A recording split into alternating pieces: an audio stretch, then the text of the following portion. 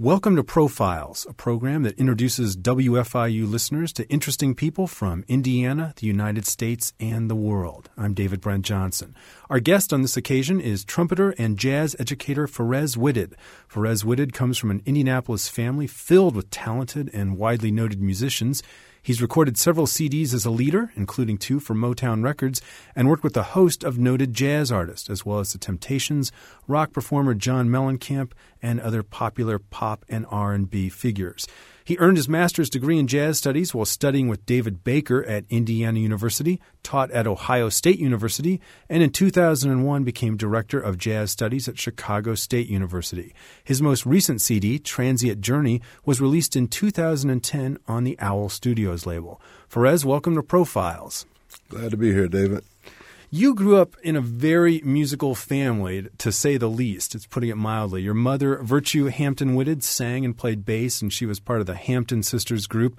Your father, Thomas Whitted, was a drummer who worked with the legendary Indianapolis trumpeter Freddie Hubbard. And your uncle is Slide Hampton, who's a renowned trombonist and arranger. And that's just the start of what's been described as Indianapolis's royal family of jazz. It would take us a while just to get through all the talented people in your family who play. What was it like to grow up in that family? You always found someone practicing somewhere in the house. So you never had a lot of quiet time. That was never a problem. We all got along great. Everybody loved music and pretty much shared in the experience. It's a great time. If you got in trouble, how were you punished? Did you have to practice more, or were you grounded from playing?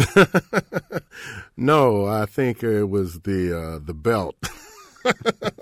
Had nothing to do with timeouts. These were the old days. There's none of that Dr. Spock, They'd come at you with a belt or something that would leave a mark. So no extra practice sessions. Right.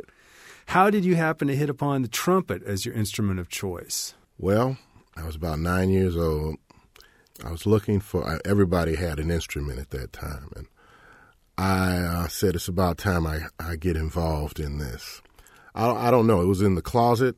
It was the first one I grabbed, and it felt like home. So it worked for me right off the bat. One of my brothers showed me the C major scale, and after that, he told me to get lost. and that was my first stint with a teacher.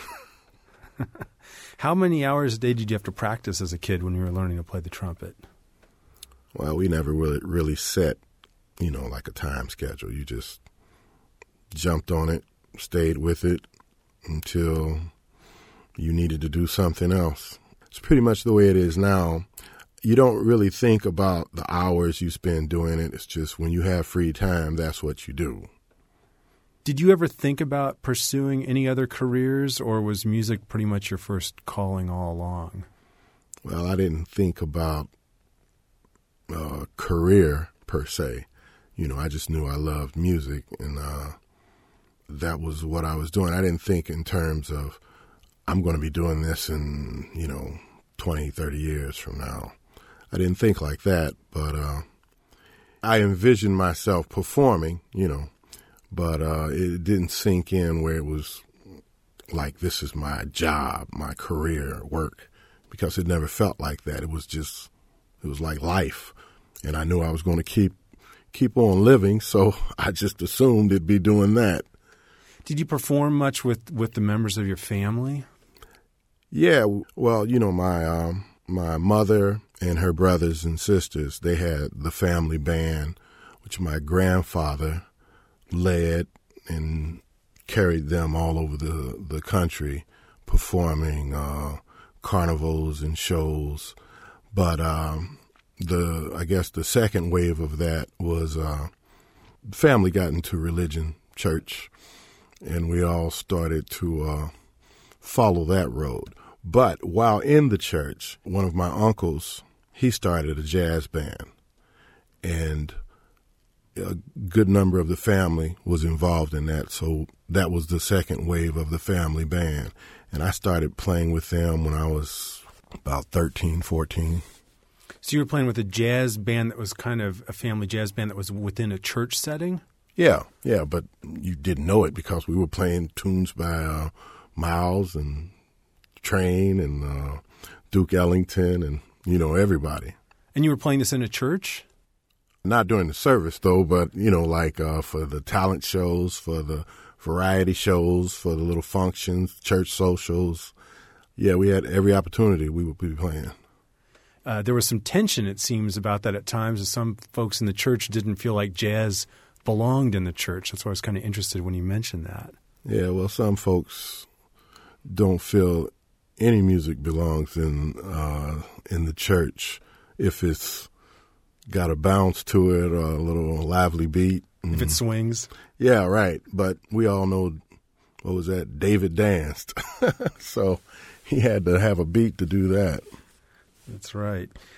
Besides the musical instruction that you got growing up in your family, what were some of the values and ideas and experiences that you got from them or had with them that shaped you as a person? Well, my mother, she always stressed melody. She said, always listen for the melody, always play, the melody, and always write a melody. If you're going to have music, people have to be able to recognize where it's coming from. It has to be something that's singable. That always stuck with me. Plus, my mother was a stickler for professionalism. Be on time, dress properly, don't call the band leader names. All those little rules, that all stuck with me. And she was definitely my biggest influence as far as at that early age. She had a vast record collection of various styles of music. I'm talking about classical, Latin, jazz, country, anything you can name, Asian music, Indian music. I don't know where she found all these albums, but she had everything, and she would encourage us all to listen to as much as possible. Yeah, it's interesting. I think people always assume maybe that jazz artists just grew up listening to jazz, and that was it. But so many times you talk to jazz artists, and they actually grew up with a really broad palette of musical experiences and exposures. What about your father? What do you feel like you learned from or inherited most from your father? My father was a true jazz musician of that time. And most people who come from that time, they'll know what I'm talking about. So he had his positives and he had his negatives. One thing I remember about my father, I was practicing a line by Charlie Parker, Dizzy Gillespie, one of those tunes, Crazyology or something like that. In the bridge, I played a wrong note, out of 1,000 notes. And he came running downstairs from his nap and started screaming at me, no, it goes like this. Whatever it was, he started humming it. And he was humming the whole line. And he always told me that the drummers have to know the melody. They have to be able to sing the melody. And that's something he always did. In all those bebop tunes, he knew all the heads. That's a testament to my great playing otherwise, because he slept through everything else. Who were some of your other musical heroes and inspirations while you were growing up? The two major influences in my family. My oldest brother, Tommy, who played the trombone, but secretly he wanted to play the trumpet. But he was an excellent trombone player. And he's the one who really taught me how to play the trumpet. My brother Leo, who was next to him in age, he was the trumpet player. But he was the one that showed me how to play the C major scale and then told me to take a hike. But Tommy spent a lot of time with me and showed me how to learn melodies, to learn other scales, to learn to read. I knew how to read before I joined the school band. He was the one that spent a lot of time with me. So biggest influence in that respect. Now, my uncle Maceo, who is Slide's brother, Slide Hampton, he's the one who inspired me to really want to be good. What he did was very special because early on at a time, Uncle Slide wanted Uncle Maceo and another uncle, Russell, to go to New York with him. They were like the three best in the family. They practiced all the time. I mean, that's all you heard from their rooms. They worked out all the time. Uncle Slide was ready to go, and he wanted them to go with him, but they chose a different path. Like I said, a lot of the family became very spiritually minded and started to try to live a different kind of life. And Uncle Maceo was the first, and he became a minister. And for a while, that sort of created a little friction between the, like Uncle Mace and Uncle Slide, because Uncle Slide really wanted him to go to New York, because Uncle Maceo was very, very good. And so was Uncle Russell. Matter of fact, Uncle Slide said that they were better than he was. And we know where he is now, as far as ranked in the archives of jazz legends. We were at a talent show, church talent show, and Uncle Maceo still played back then. Got up and played one of the baddest solos I ever heard. And for this particular event, he came into town. He had moved to Detroit by then, but he came into town to be a part of this performance. And he didn't have time to rehearse with us, didn't have time to go over anything, didn't even have time to warm up. He and Aunt Phoebe and the rest of his kids got there just in time to go to the show, and then we get on the stage, and he takes this solo that blew my mind. And after that, I said, I want to be like that. So that was kind of a key moment for you, and you're wanting to stay on the musical path. And it sounds like such an interesting musical family. All this talent, all these different poles and directions towards, the professional jazz world of New York City, and then these spiritual poles and everything. Sounds like you came out of a really interesting kind of cauldron of talent and passion, that family. Yeah. Who were some of your other musical heroes and inspirations while you're growing up beyond your family?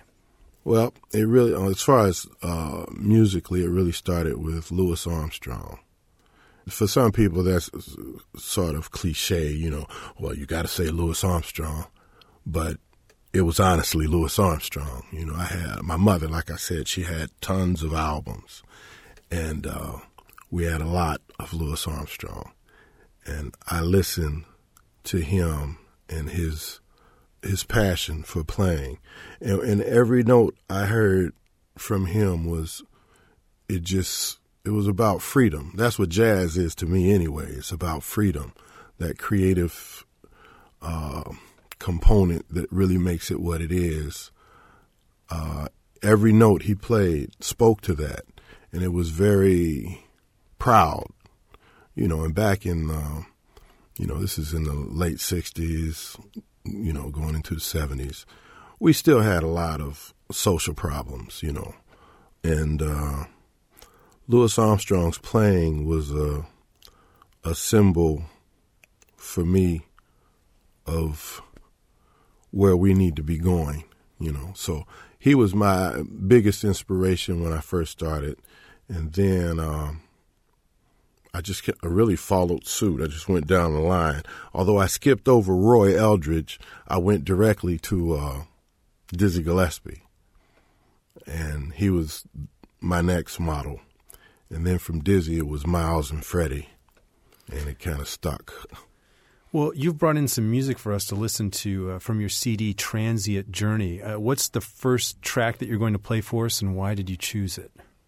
We're going to play the Truth Seeker, because that's the tune I wrote for my uncle, Maceo, who was my biggest inspiration, and he always said, seek the truth, follow it no matter which side it falls on. And that's the model I try to live by.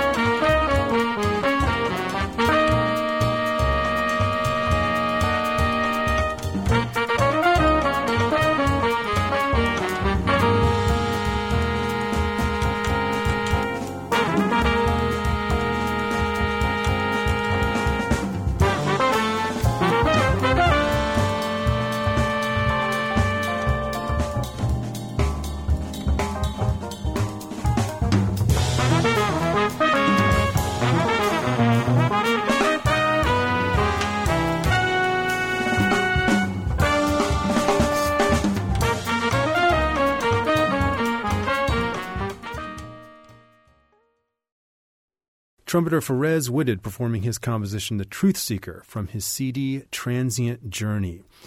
You know, Freddie Hubbard is somebody whose spirit really seems to hover a little bit over this CD of yours, Transient Journey, and I think Neil Tessert even mentions Freddie in the liner notes. Did you get to know him well? He's another musician from Indianapolis. Can you talk more about any kind of relationship you had with Freddie Hubbard? The first time I met Freddie was in Indianapolis.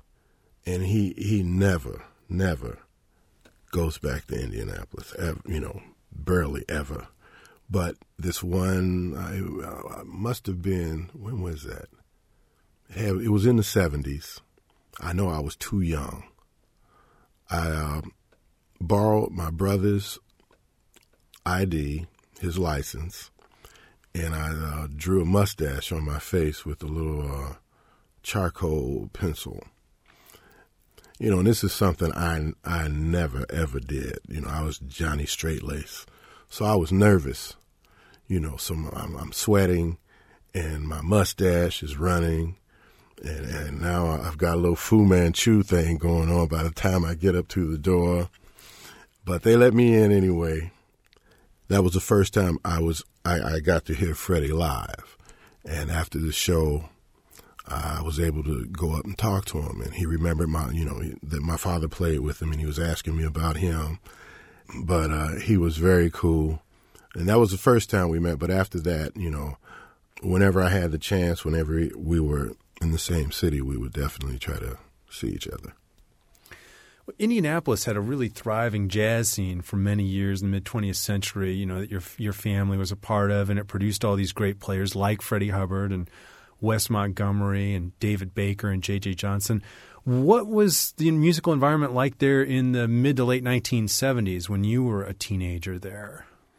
By then, I guess all the really hot jazz spots had closed, but there were still some very, very fine musicians still in the city.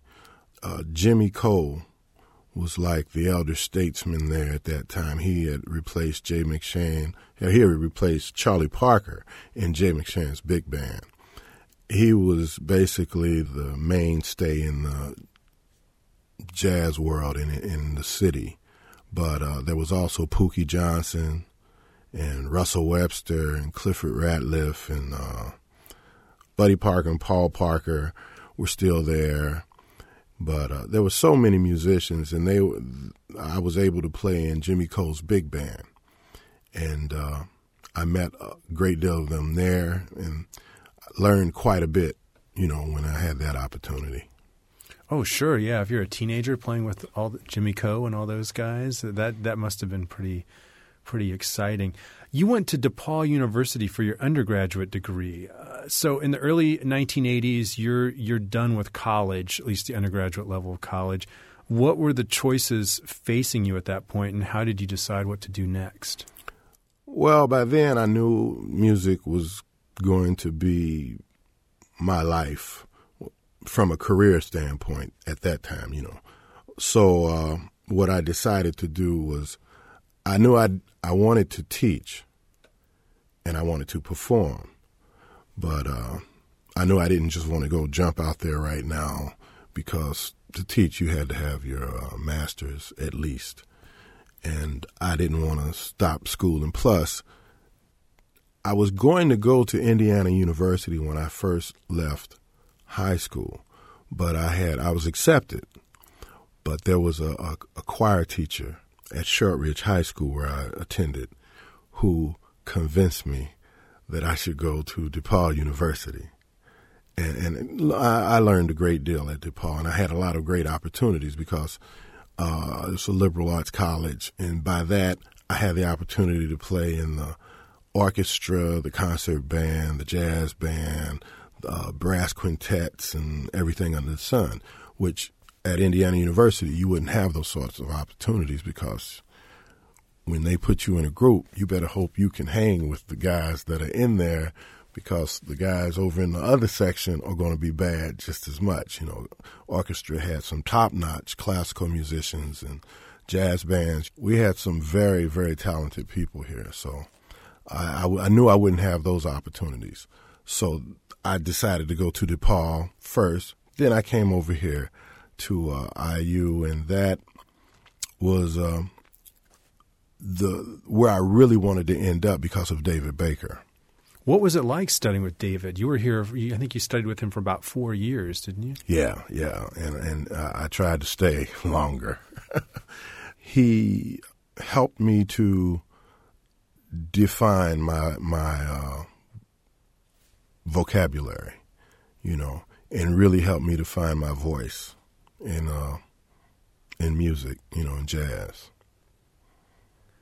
You have, at this point in your life, a pretty deep background in jazz education. You earned a master's in jazz studies at IU, studying with David Baker. You taught at Wabash and Ohio State. And since 2001, you've served as the director of jazz studies at Chicago State. As a jazz educator, what do you think are the best ways to get kids and students interested in jazz these days? Listening. That's the biggest thing. Listening and experiencing the music as much as possible.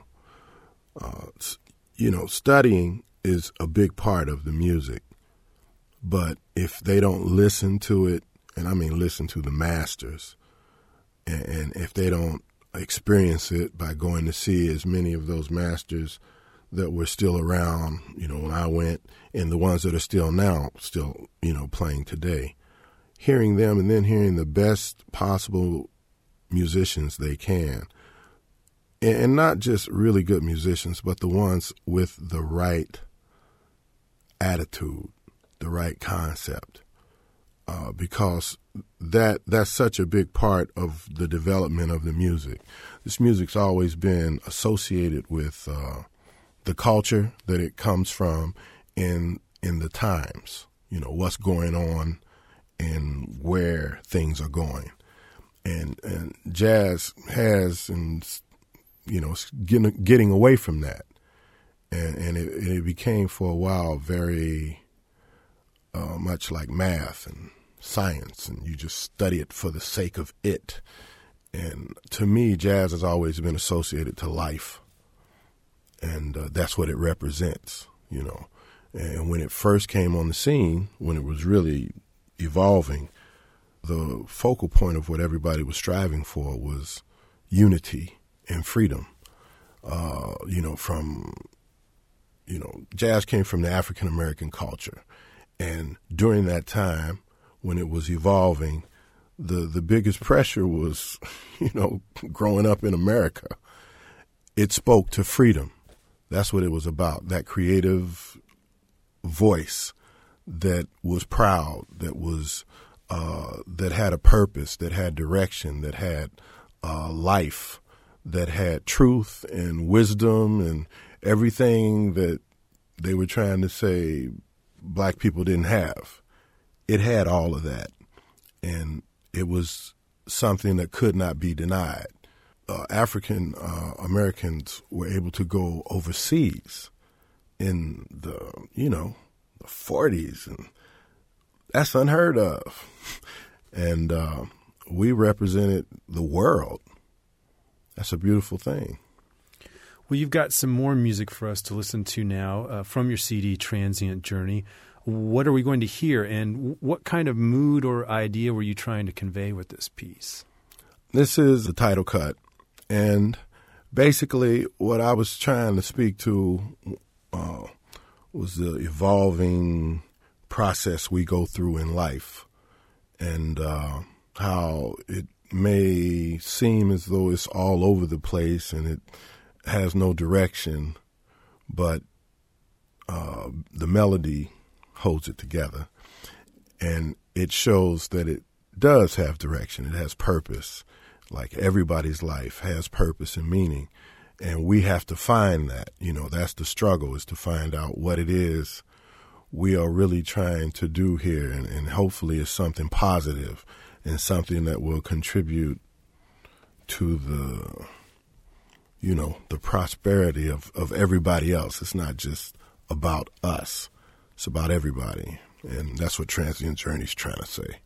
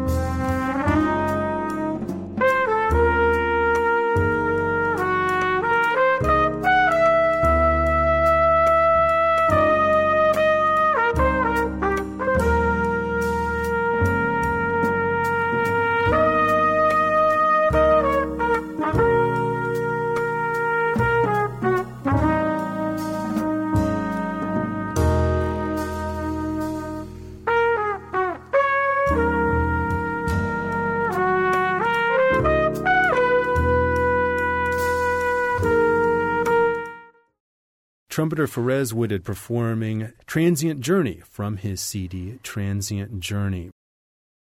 Production support for Profiles comes from Smithville, a locally owned business serving central and southern Indiana since 1922, with residential and business internet, voice, and security services. Smithville, local pride, global technology. Information at smithville.net. Pharez, what are some of your other interests and pursuits, and how do they feed into your life and work as a musician? Well, I have a son. His name is Maceo, and try to spend a lot of time with him. I had the opportunity to coach, to help coach his football team for about 3 years.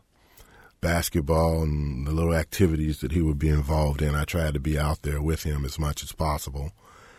I grew up playing basketball, little activities like that, trying to stay active, working out. But as far as a hobby, musicians don't have hobbies. They practice. They next thing you have to do is you have to learn how to play the piano. You have to learn how to work some musical software. You have to, learn how to get a gig. You don't have a hobby? I don't know too many musicians that have time for hobbies. In the 1990s, you made 2 CDs for a very legendary record label, Motown. What was that experience like for you? Wow, that was educational. Motown had some brilliant people working for them. And Mojazz, the jazz component of Motown, they had some very, very bright people who had strategies for promotion and creative ideas about getting the music to the people. Now some of them they didn't know anything about jazz, but they knew about the business.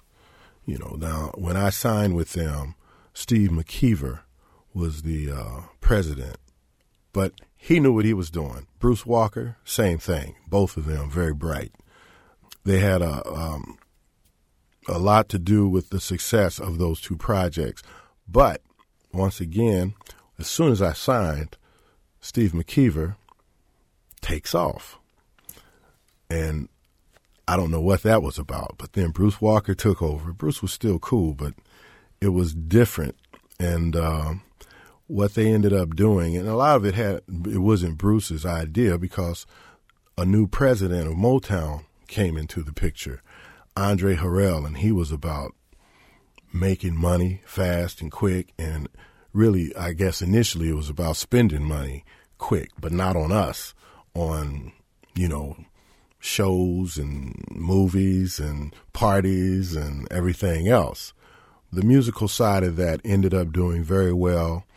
As far as smooth jazz, I really didn't sign with them to be a smooth jazz musician. They tried to steer everything that way. So I guess about the second CD I did with them was geared more towards that. I caught a lot of heat for that, but I don't really mind because I enjoy music, and I have no problem putting out a CD with some grooves and backbeats on it because I grew up listening to that. Earth, Wind and Fire, Kool and the Gang, Stevie Wonder. I love that music.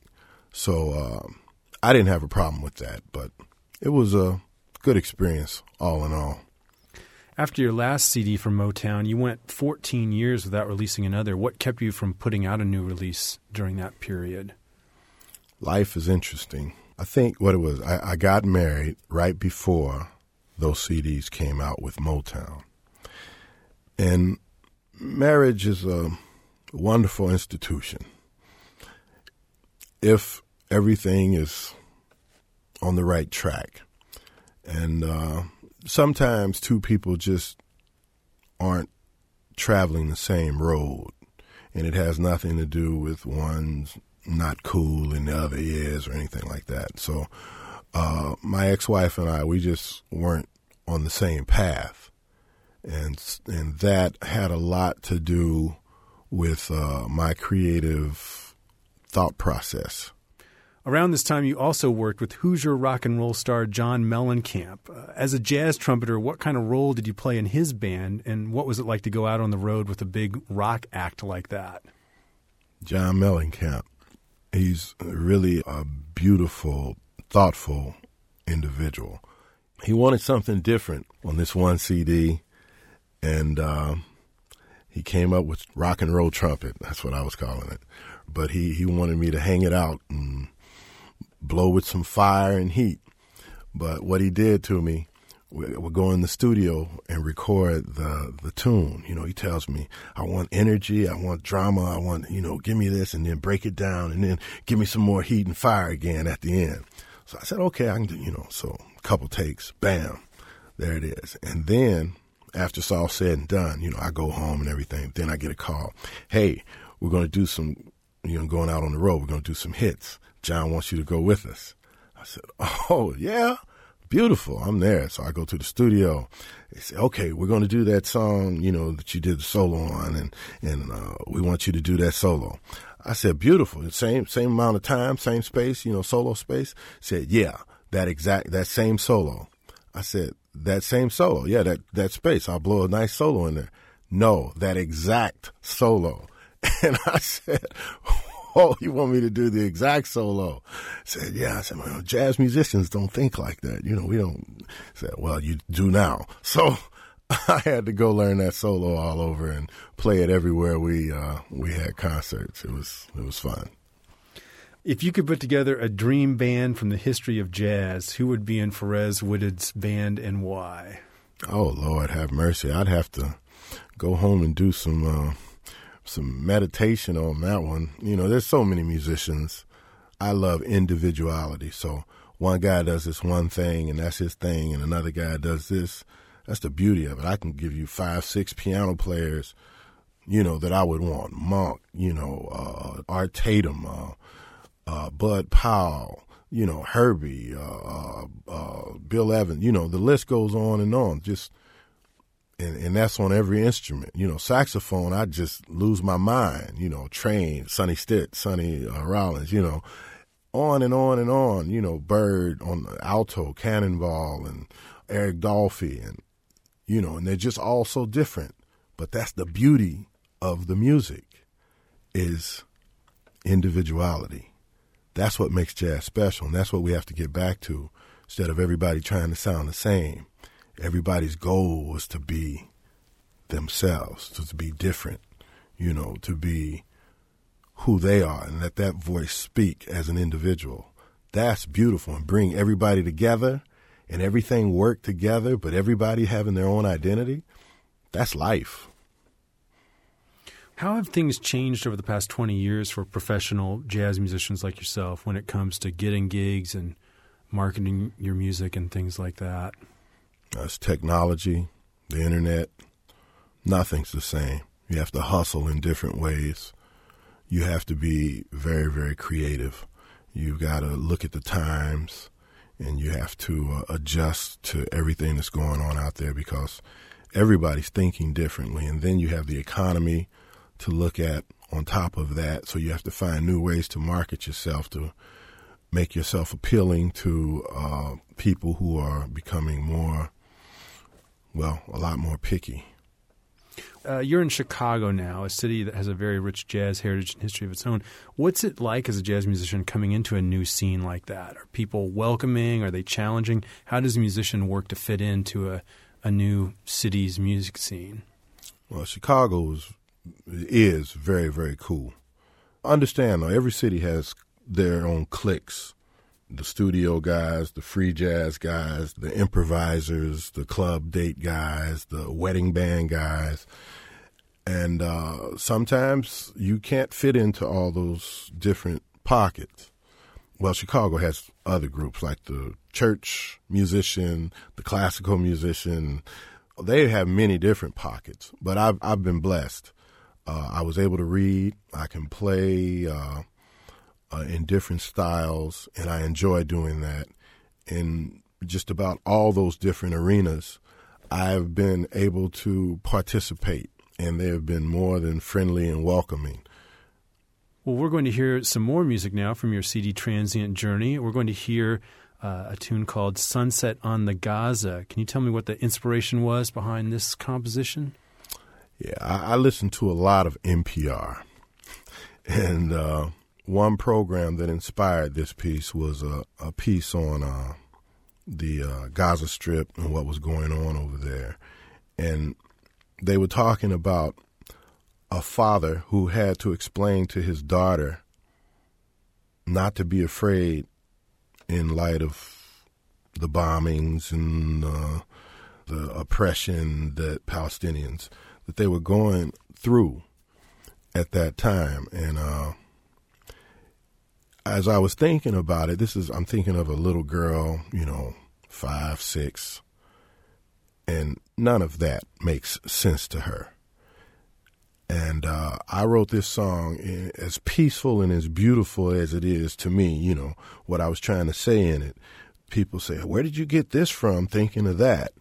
Well, what I was thinking of was what I would like that little girl to see, as far as at dusk, when the bombs settle and it's quiet, that she could sit wherever she was staying and look out at the sunset, and for one small second have that kind of peace and not feel the kind of pain that she feels every day.